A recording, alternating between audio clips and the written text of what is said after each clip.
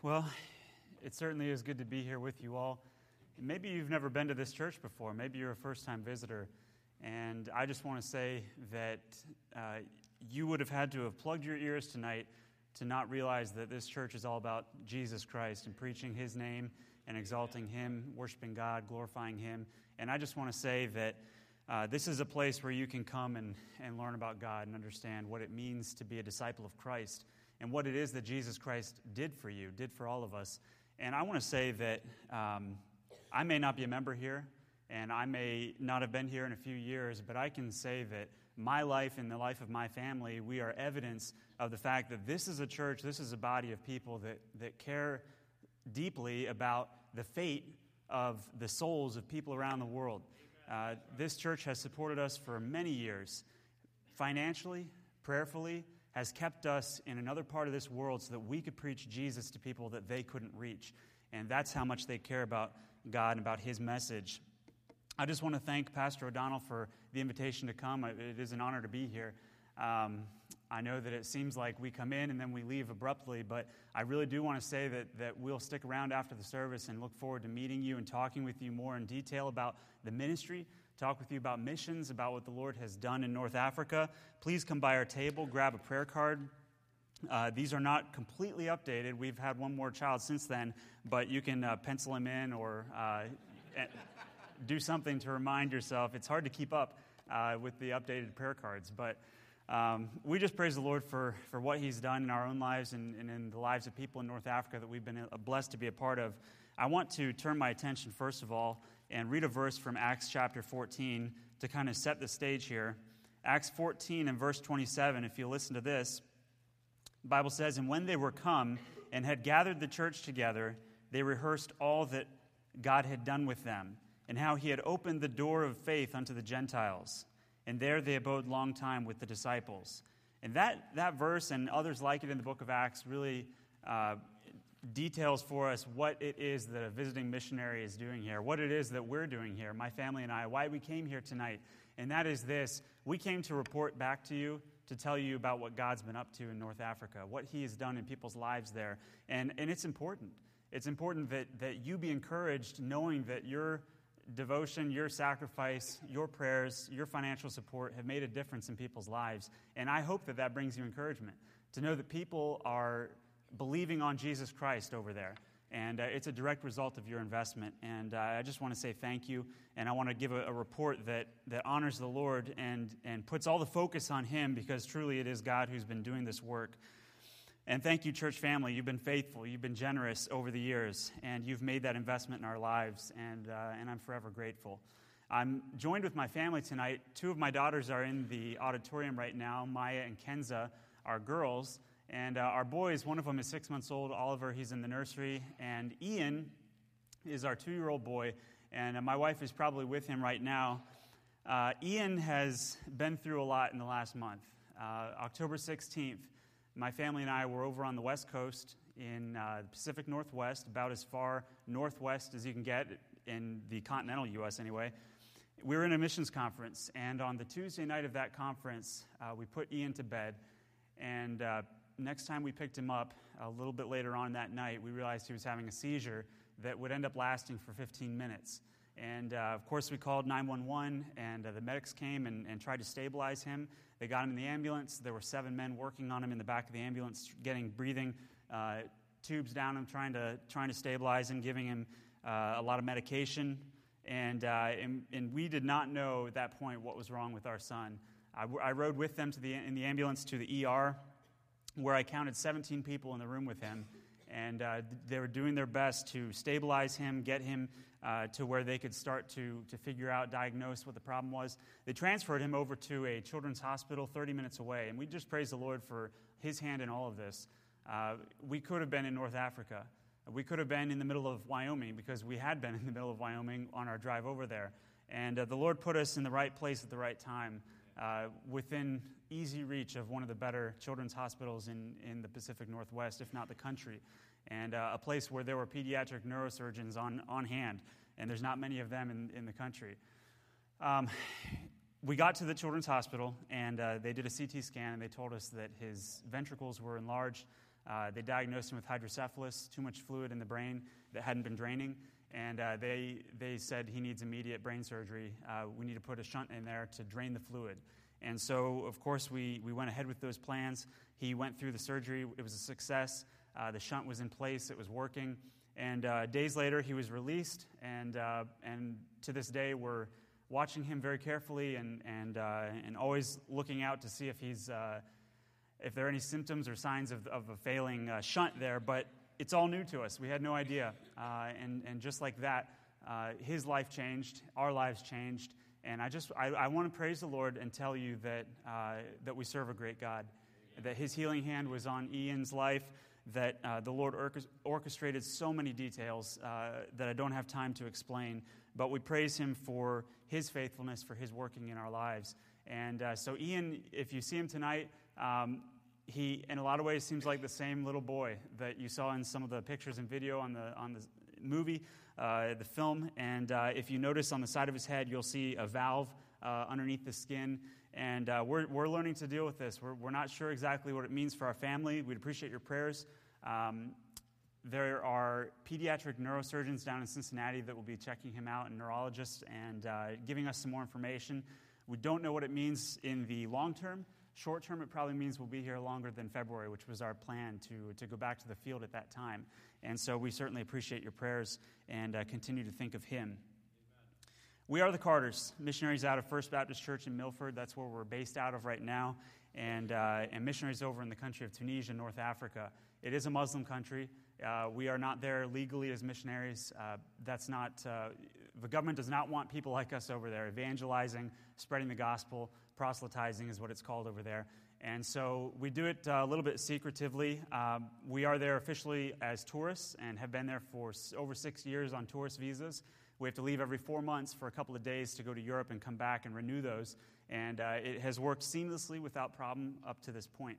And we praise the Lord. We've been in 4 different homes, rental properties over there with contracts. We've bought a vehicle on tourist visas. So we want to say that it has been easy to get there and live there and stay there. And I hope that's an encouragement to anyone who's thinking about missions in a restricted access nation. There are some opportunities like that available.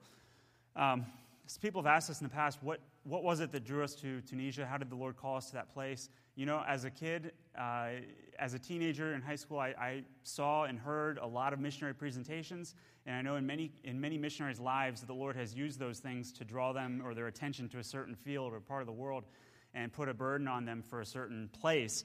And that's not my story. For a while there, I thought that I'd be going to Latin America. I spent a lot of time going back to Mexico on missions trips, went to Peru, South America for 6 months after high school, and really enjoyed that culture and the language and the people. But the Lord, in our college years, was really drawing my attention to the 1040 window, the Muslim world. And I just studied it, researched it, and the Lord used that time spent looking into those places to really burden me for those people. And as I learned more about the darkness of Islam, the dark places of the 1040 window, the 1040 window basically is that imaginary rectangular box 10 degrees and 40 degrees north of the equator, stretching from North Africa all the way over to the Far East. And it encloses a lot of the people in a great population of our world. But not only that, it includes a lot of the very hostile religions, religious peoples, governments that are opposed to Christianity, things like that. And these are known as restricted access nations, maybe closed countries and things, because it's more difficult to do mission work in these places. And as I learned more about them, God just began to really burden me with it. And it was through that we were led to this place in Tunisia, North Africa.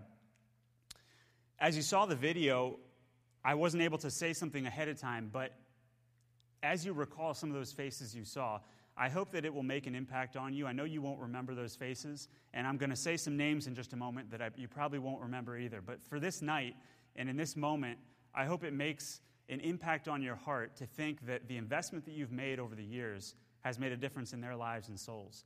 All the people that you saw, most of the people, I should say, that you saw in that video are people whose lives have been transformed by the power of the blood of Jesus Christ.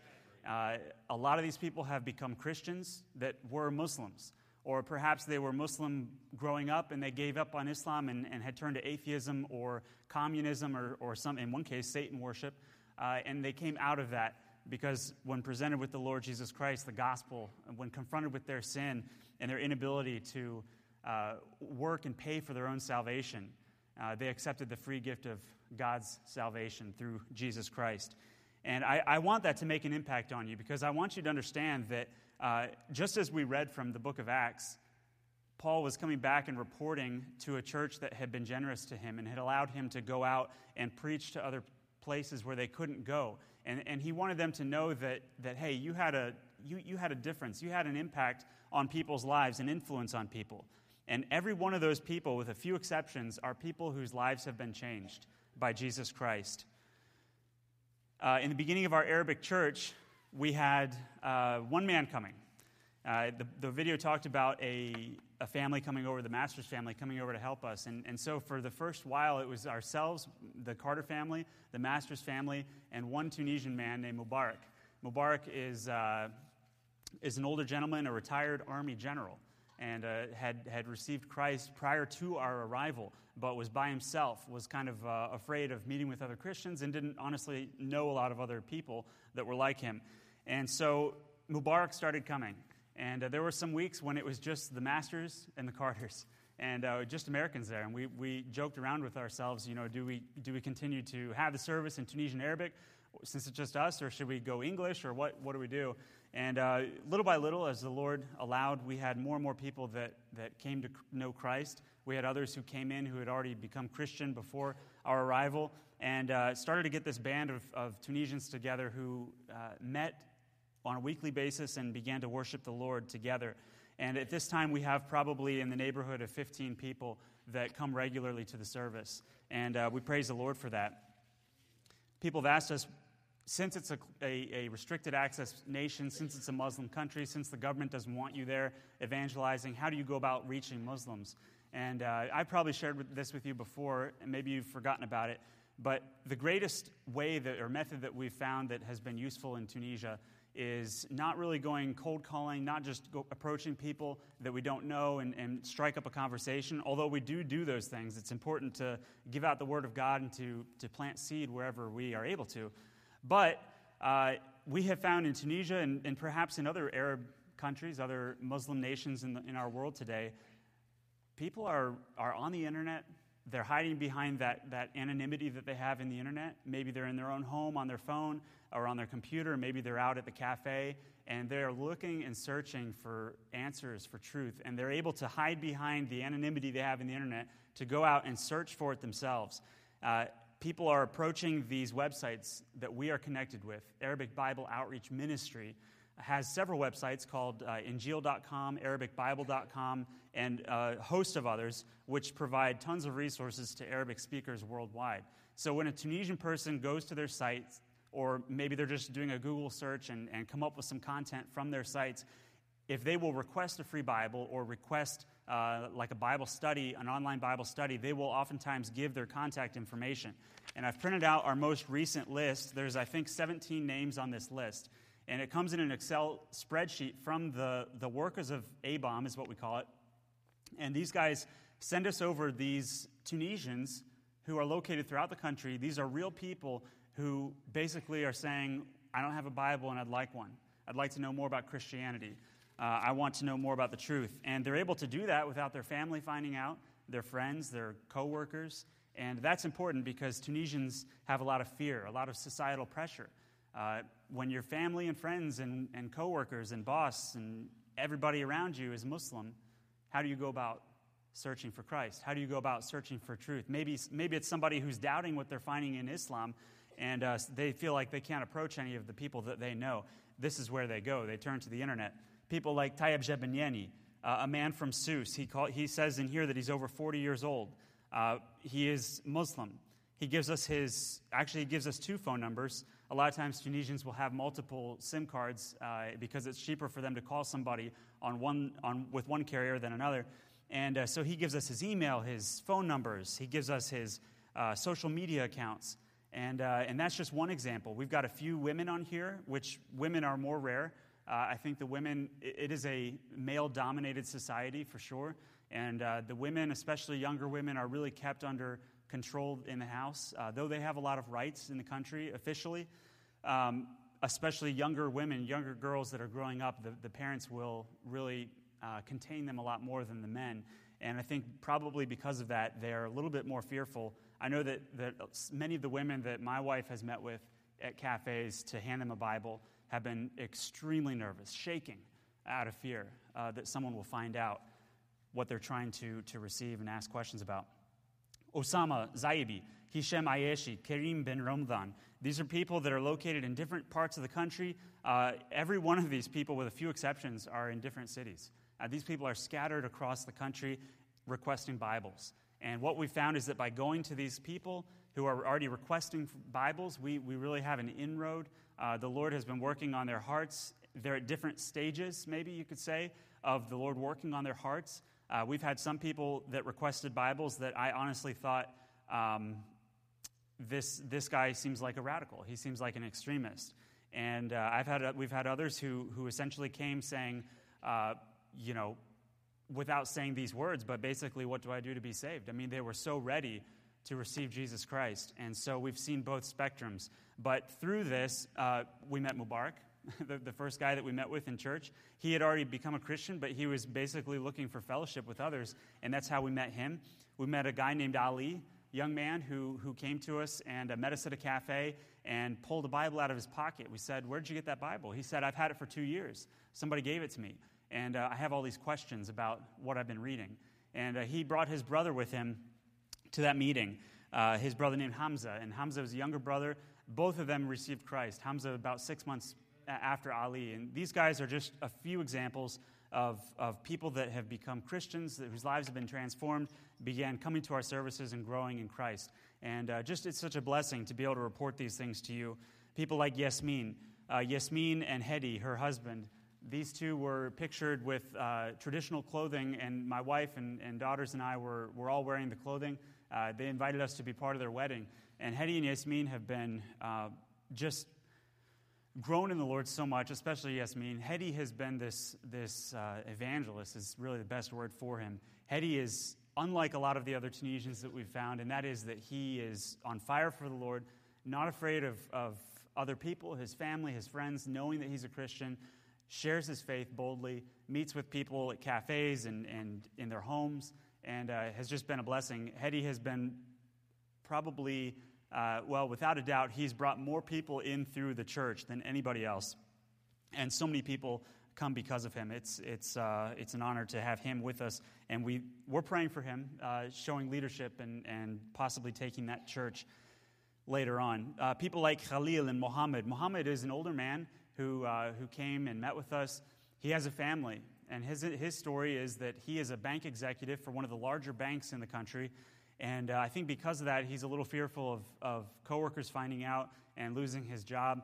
His family, he reports to us that they are believers, and though they haven't come to our service, I think that probably out of fear for the security not being that great, fearful for his family, but Muhammad has been growing in the Lord, has been baptized, and joins us on several occasions. Rahma, one of the girls in the video with Kenza cheek to cheek in a close-up, Rahma has really been a faithful member of this church, has come and grown in the Lord and continues to be discipled. Another two Muhammads, Widad, Yusuf, Shukri, Marina. Marina is a Libyan lady who was a Christian, received Christ in Libya. And if you know anything about Libya, you know that it's almost anarchy right now, and just full of rebel groups that are doing all kinds of things. Craziness going on in the country of Libya. And when Marina received Christ and told her family about it, her brothers were told by their father to go after her, and she feared for her life. She fled the country, came to Tunisia. That's where we met her, and we're able to spend maybe a year with her before she was sent to Europe for asylum. And so we had a good time with Marina. Kalthum, another one pictured in the movie, has been a friend of ours for many, many years, and we've shared the gospel with her on countless occasions. And we have an open invitation to go meet with her siblings, her family, and talk about the Bible with them, and just an awesome opportunity. Though she hasn't received Christ, she's told us on many occasions that she in different ways, she likes what she sees in our family. And we point her back to Christ and to the Word of God and show her and teach her from the Word. I just want to say thank you for your investment. It's made a difference not just in our lives and our children's lives, but in the lives of people like that. And I hope that you'll take that to heart. Understand that what you give and how you pray, how you conduct your lives are making a difference not just here in this greater Akron area, but around the world as well. We had been planning a return to the field in February, but as I mentioned with Ian, our plans are a little bit up in the air right now. And if you'll continue to pray about that, we'll continue to keep our churches updated and informed. We need to get him in to see the specialists in Cincinnati and see what they say. But prior to all of this happening, we'd been planning on thinking about moving from Tunis, the capital, down to a more centralized location. Because as I said, these leads or these contacts, these Bible seekers are coming in from all over the country, and we pretty much have to ignore a lot of the ones that are in the far south and central parts of the country because we have our hands full in Tunis. And if we were to move down a little bit closer, centralized area, we'd be able to go out maybe 3 or 4 hours out in each direction and reach more people, start new ministry there. So if you'll pray about those things, we certainly would appreciate it. And if you'll take your Bibles and go to the Old Testament with me. If you don't have a physical Bible, this is going to be a little challenging.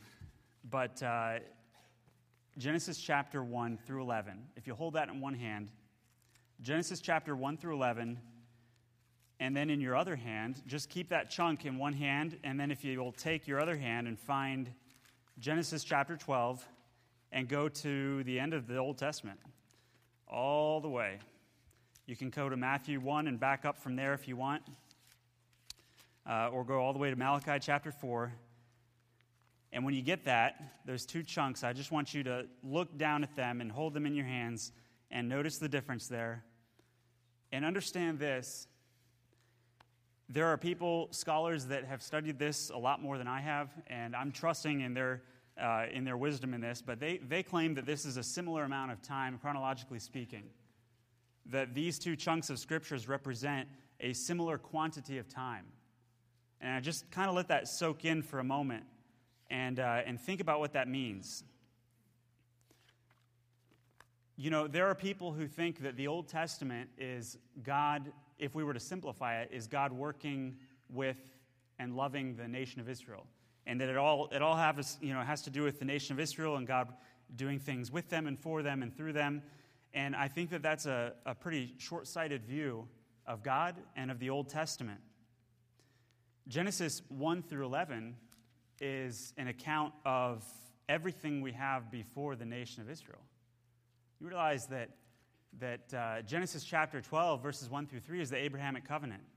And we know that Abraham is the father of the nation of Israel. So, technically speaking, the nation of Israel wasn't even founded until at least Genesis chapter 12. Some would say that the true father of the nation of Israel would be Jacob.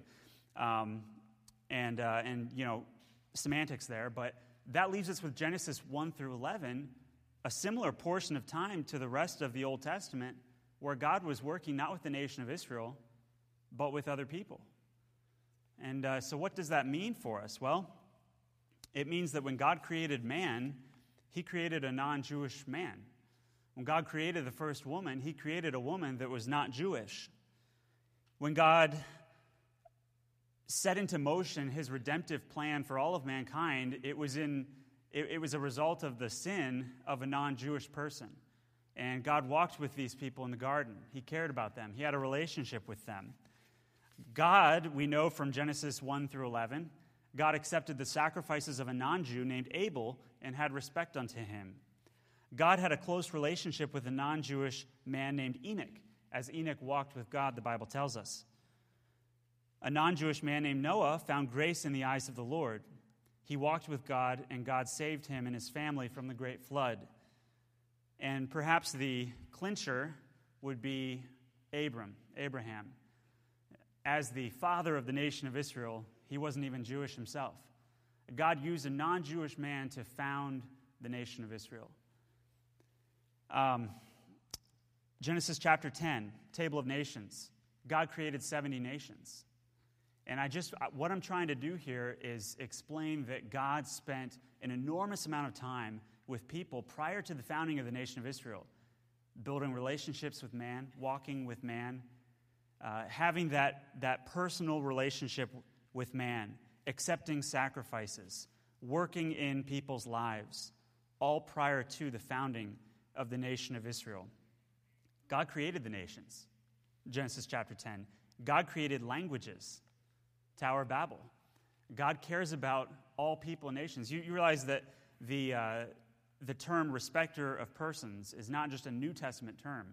It is a term applied to the Lord throughout Scripture. That God didn't become a respecter, not a respecter of persons in the New Testament. He's always been that way. God has always cared about all people and all nations. He's never been willing that any should perish, but that all should come to repentance. And so I open with that to help us understand this view of God is he's greater than what we had thought of him. The fact that he used the nation of Israel, we know from Genesis chapter 12, verses 1 through 3 in the Abrahamic covenant that God wanted to use that nation. He founded the people of Israel. He loved them and cared about them, but it wasn't just about them. He was to use them as a channel that he could work through to bless the other nations of the world. And by the way, that wasn't just a future spiritual blessing, because Jesus Christ himself would come through the nation of Israel and through him would bless the nations and allow for salvation to come to all people. But he worked through the nation of Israel in the Old Testament to bless the nations and allow the nations to understand more about who God is and what his character is. And that's what I want to talk about this evening is this, from Exodus chapter 9, if you'll go there. This is going to be the topic here, God's interaction with the nations. One of the things I love about the Bible is that we can see God as a missionary God throughout the whole Scriptures. You don't have to go to the New Testament to find out that missions is what God is all about, that he's mission-hearted, that he cares about all people and all nations. We can start in the Old Testament and find him as a mission God, a mission-hearted God. He cares about all nations and all people. He wants to have that close walk with them. He wants to be glorified and praised by all people of the world, and he's been doing it for a long time. Exodus chapter 9, I love examples in the Old Testament of missionary activity and a missionary-hearted God. Exodus chapter 9 and verse 13. I guess I should go there too. And Moses stretched forth his rod over the land of Egypt, and the Lord brought an east wind upon the land all that day and all that night. And when it was morning, the east wind... I'm in chapter 10. By the way, we are in the midst of the plagues. And many of these plagues have, if you'll go back and study these, you'll see how that God wanted to use this time in Egypt to bring himself glory and honor, but to announce to the nations who he is. How that he's a great God. There's no one like him. There's none like him in all the earth. And that is the point of the plagues. It wasn't to punish Egypt. It wasn't to punish the Egyptians for what they did to his people, the nation of Israel. God had a much greater purpose than that, and that was to announce to the nations who he is. Exodus chapter 9, verse 13, And the Lord said unto Moses, Rise up early in the morning, and stand before Pharaoh, and say unto him, Thus saith the Lord God of the Hebrews, Let my people go, that they may serve me. For I will at this time send all my plagues upon thine heart, and upon thy servants, and upon thy people, that thou mayest know that there is none like me in all the earth. For now I will stretch out my hand, that I may smite thee and thy people with pestilence, and thou shalt be cut off from the earth. And in very deed for this cause have I raised thee up, for to show in thee my power, and that my name may be declared throughout all the earth. As yet exaltest thou thyself against my people, that thou wilt not let them go? Behold, verse 18, Tomorrow, about this time, I will cause it to rain a very grievous hail, such as hath not been in Egypt since the foundation thereof even until now. Send therefore now and gather thy cattle, and all that thou hast in the field, for upon every man and beast which shall be found in the field, and shall not be brought home, the hail shall come down upon them, and they shall die. He that feared the word of the Lord among the servants of Pharaoh made his servants and his cattle flee into the houses. And he that regarded not the word of the Lord left his servants and his cattle in the field. And the Lord said unto Moses, Stretch forth thine hand toward heaven, that there may be hail in all the land of Egypt, upon man and upon beast and upon every herb of the field throughout the land of Egypt. And Moses stretched forth his rod toward heaven, and the Lord sent thunder and hail, and the fire ran along the ground, and the Lord rained hail upon the land of Egypt. So there was hail and fire mingled with the hail, very grievous, such as there was none like it in all the land of Egypt since it became a nation. Let's pray. Father, thank you for your word. God, thank you for how it instructs us, how it leads us and teaches us and guides us. And God, I pray that tonight, if there is one or two or more in this room that have never trusted in Jesus Christ as their Savior, I pray that they would understand their need of a Savior. We cannot work for our own salvation. I hope that every one of us in this room understands that we were born sinners. We were born enemies of God. We've run from you. And there is nothing that we can do to reconcile that to you. God, we have to come humbly before you and understand that you made a sacrifice on our behalf. Jesus Christ went to the cross bearing the sins of ourselves and took that upon himself, though he didn't have to. And you offer us salvation through him, through that blood, his shed blood on the cross, and that is how we can be made righteous in you. And God, I pray if there's one in here that's never done that, Lord, that tonight they would come to know you, come to know Jesus Christ as their Savior, and that for the rest of us, Father, that this text, this passage would inspire us and instruct us in how that you are a mission-hearted God, how that you've always been that way, and you want people around this world to know your character, to know who the true God is, the one God, the God of Israel, the God of all nations. Lord, I pray that you would do something in our hearts, and may we remember your word. In Jesus' name, amen. God's interaction with the nations. It's not a New Testament concept. God has always been this way. He's always cared about all people. And what we find in the Old Testament is this: God working through the nation of Israel and allowing other nations to learn about who he is and declare himself to other nations. We find it in this passage. We find it in verse 14 at the end, where God says that thou mayest know that there is none like me in all the earth. He wants the world to know that there's only one God in the whole earth, and that's the Lord God who we serve. And in verse 16 as well, God admits to us here that he has raised Pharaoh up for this one reason, this one purpose, to show in thee my power. In other words, to work through this nation of Israel as a beacon to the world. God knew that the world, the nations, the people of the earth, even though they didn't have the same kind of technology we have, the same kind of news mediums, that news would travel, that word would travel around to other nations and all the earth. He says that my name may be declared throughout all the earth. God did this act in Egypt for the sake of the nations. He wanted all people to know him and know who he is and to understand his character. And this is how he interacted with them. First of all, it started with a message from the Lord. It started with a message from the Lord. And what was this message?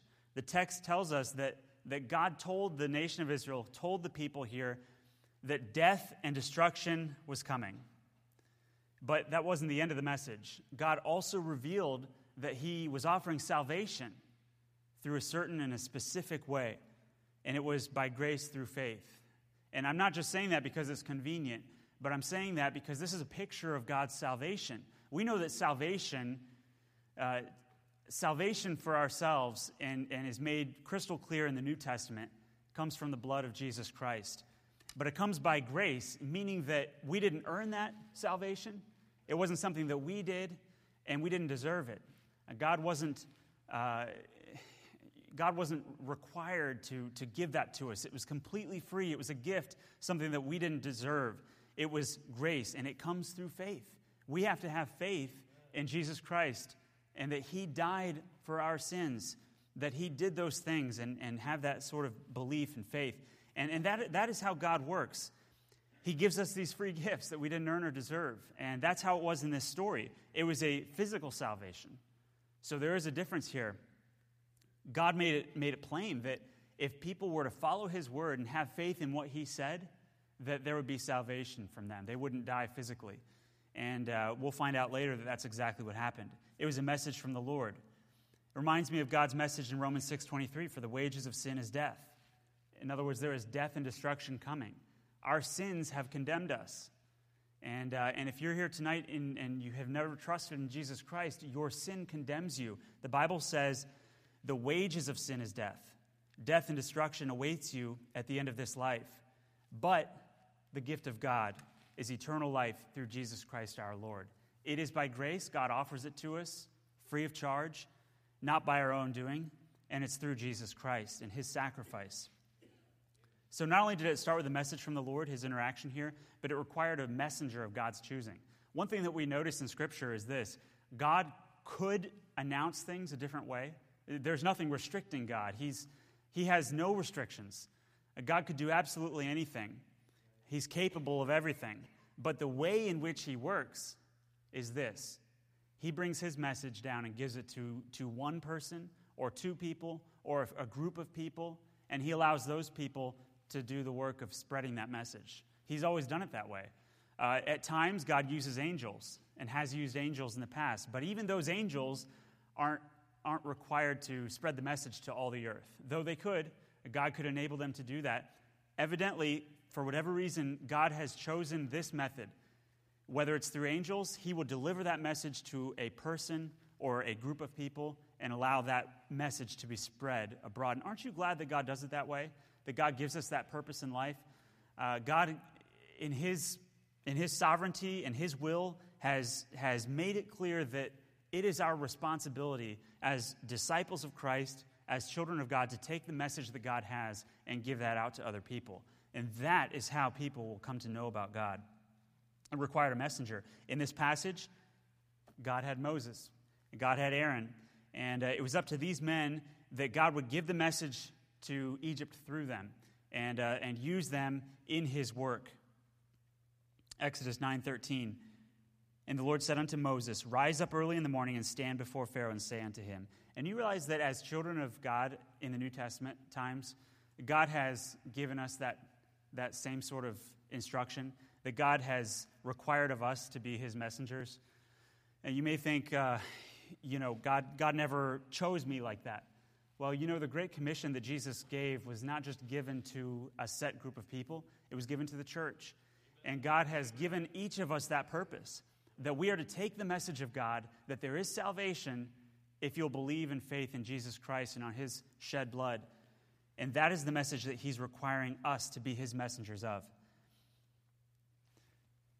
I want to read something from this book. I brought this book up. This is a compilation of old journals. So this would have been released at different intervals of the year.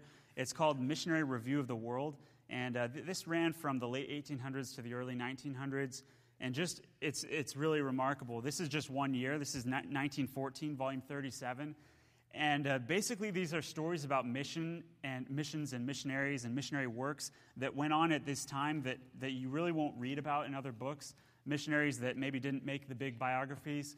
And I've learned so much about this in Muslim missions. It's just amazing to me. We think of maybe missions to Muslim areas as being a newer concept.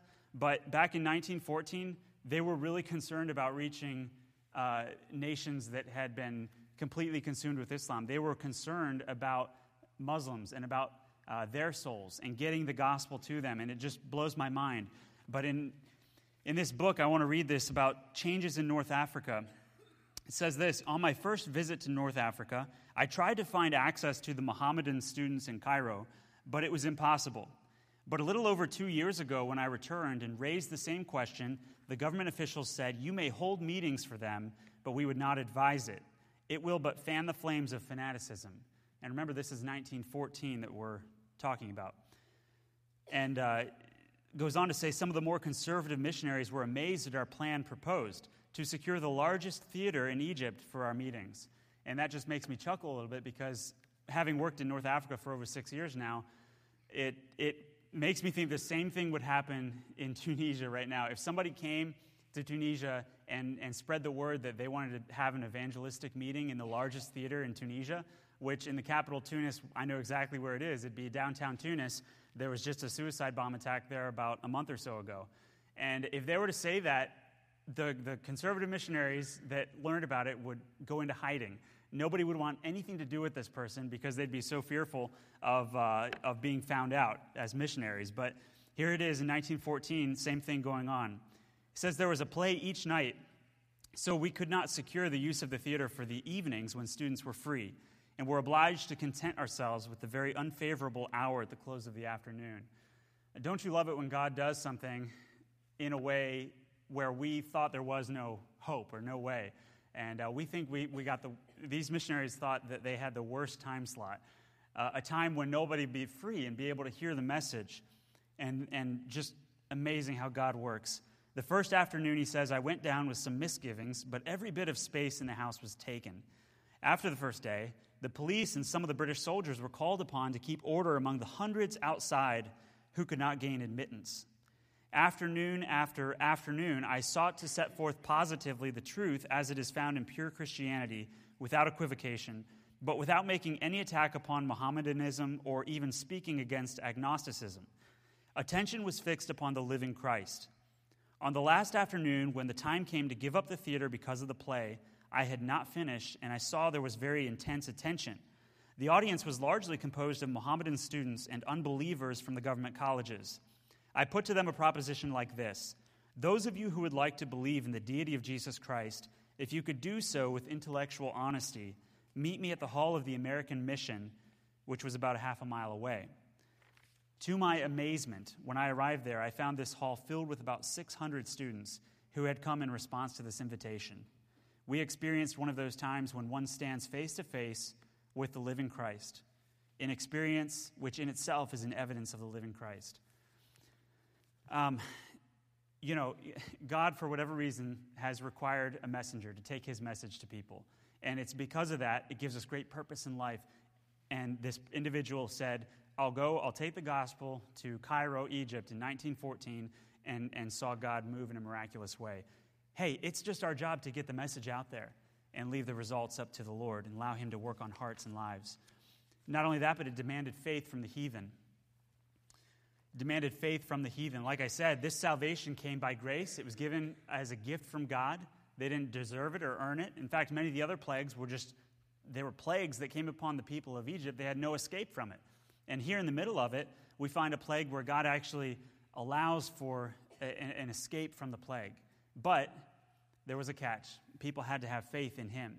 And what did that mean? Well, God said something. God gave them a way out. He gave them that offer of salvation, but they had to believe what he said. Because if they didn't believe what he said, then they wouldn't do what God said to do. That's faith. Faith is belief and action. You know, they're very closely connected, belief and faith, but every time we see faith in Hebrews chapter 11, for instance, the hall of faith, the Bible says, by faith, Abraham, or by faith, Moses, so-and-so, did this and that, and there's always an action verb that comes after that. Why? Because faith is that outward acting, that action verb that accompanies the belief that is found inside of us. That is faith, belief plus action. Faith is the substance, Hebrews 11:1 says, that substance being something tangible, the evidence, it says, of things not seen. And so, we remember Jesus in his ministry on earth talked about what great faith, so great faith he hadn't even seen in Israel, when that Gentile centurion came to him and said, I know that you can heal my servant, and you don't even have to go there. I know that if you'll just speak the words, that he'll be healed. And it was that prompting of his inward belief that caused him to come forward to Jesus and say those things. It required faith from the heathen. The Bible says that God had a message. He gave that message to his messenger, which was Moses and Aaron. They gave that message out to Pharaoh's court. And this is an interesting part of this, okay? Moses and Aaron didn't give the message to the people of Egypt. They gave it to this court of Pharaoh. They gave it to Pharaoh himself and the people that were there serving him. And then it was up to those guys to believe and have faith in God, that what he said was true. And upon that faith and acting in that faith, they would go and tell the constituents, all the people of the nation of Egypt. You realize that if they didn't believe in God, if they didn't have faith in him, they wouldn't have told the others, and nobody would have known what God said. And the same thing is true today. If we don't have faith in God and believe that what he said is true, we won't take his message like we're supposed to the nations. The people will be left without the word of God, without that hope of salvation. It really is our responsibility. It really is up to us to share that message. It demanded their faith. God said, there is death and destruction coming. Any person or any animal that's outside the house will be killed by the hail. But if you will just bring them inside, they'll be saved. A person had to believe that God meant what he said, and they had to act in accordance with that. Bring in their animals, bring in their people. And the Bible says that those who did that, they were saved, and those that didn't, they were killed. You realize that it demanded faith from the heathen, but also not just the heathen, the messenger. And if you're going to take God's message to other people, it's going to require faith. Why? Because you have to believe in the message that God gave you. You have to believe that, and you have to act in accordance with that and take it physically. Use your legs, use your hands, use your mouth, and allow the Word of God to be proclaimed in people's hearts and lives in whatever way that might be. Maybe you write it, maybe you type it, maybe you send it as a text message. Maybe you walk and take the Word of God, the printed page, to somebody. You speak with them, you share with them. However it might be, it's going to require faith. And Moses, man, he gave us an example of faith here, a demonstration that I never saw before. If you go in verse 33, before this happens, the hail has come, the fire has come, there's death and destruction, and Pharaoh says, I've had enough. And he went to Moses and said, tell your God to call it off. We're done, we've had enough. In verse 33, it says, and Moses went out of the city. Verse 29. Pharaoh has entreated Moses, has said, entreat the Lord that he will be done with this. And Moses, in verse 29, and Moses said unto him, as soon as I'm gone out of the city, I will spread abroad my hands unto the Lord, and it will cease. It'll all be over. But Moses said, as soon as I'm out of the city. Moses was in Pharaoh's court here, perhaps looking out over the country, seeing the death and destruction, seeing the hail and all that, and he could have spread his hands abroad in the house, in Pharaoh's court right then and there. But instead, he chose to give a nice display of faith. He believed in what God had said. He believed that he was God's messenger and that God was going to protect him. And he said, as soon as I'm out of the city, I'll spread my hands. Now, God had said that if you're outside of the house, you're dead. And here we find Moses going out in the midst of the hail, out in the midst of the fire, exiting the city, the place where there was the death and destruction. And all the while, Pharaoh and his court are watching Moses walk through fire, walk through hail, and get safely on the other side before he raises his hands to God. It's a display of faith. We have to believe in what God is sending us out there to do and have faith that he's going to see us through. And not only that, but very quickly, God's interaction with the nations here showcased the fulfillment of his promise. And what was his promise? His promise was that there is salvation coming to you if you'll do what I said. If you'll bring in your people, bring in your animals. And this interaction with the nations was a fulfillment of that. God gave us in his word here this truth that when God says he'll do something, he's going to do it. When God promises something, he's going to fulfill it. And you can just count on that. You can just count on God and believe him that when he promises you something, he's going to fulfill that. And this is a showcase of his fulfillment, the fulfillment of his promise. He always does what he says he'll do. Let it be a motivator for us to be obedient to God in response to his message. We need to teach it, his word. We need to preach his word, speak it, write it, publish it, translate it. All of these things are so important because his message is important. We are his messengers. And it's important that all nations hear the truth about who Jesus is. We're called to take that message to all nations, to go to each individual, that they'll have the opportunity to put his or her faith in Jesus Christ and realize the fulfillment of God's promise. And what is that promise? The promise that there is salvation, there is hope beyond the grave here, that God, in his will, throughout time has performed the redemption necessary to purchase the sins of each individual and has given us the adoption into his family, has given us that salvation. It's an important message, and we ought to be busy about fulfilling it. Father, thank you for your word. God, thank you for how that you give us these examples, even from the Old Testament, Lord, that show us your character, that you care about all nations. You want all nations to understand who you are. You care about your name. You care about your name being glorified and worshiped and praised. And Lord, that continues to this day. we don't want your name to be polluted in any part of this world. And the fact of the matter is, when people don't know the truth about who you are, when they don't have your word, when they don't know your promises and can't put their faith in you because they don't know you, it's a pollution of your name and your character. God, people are worshiping other gods and idols. Lord, I pray that you would show us, God, make it clear in our lives that you have called us to be your messengers, to take this message of salvation to all nations and all peoples. And God, what we need is a little more direction from you about what that means to us each personally. And God, I'm speaking for myself as well. Lord, I pray for more direction and more guidance in my own life.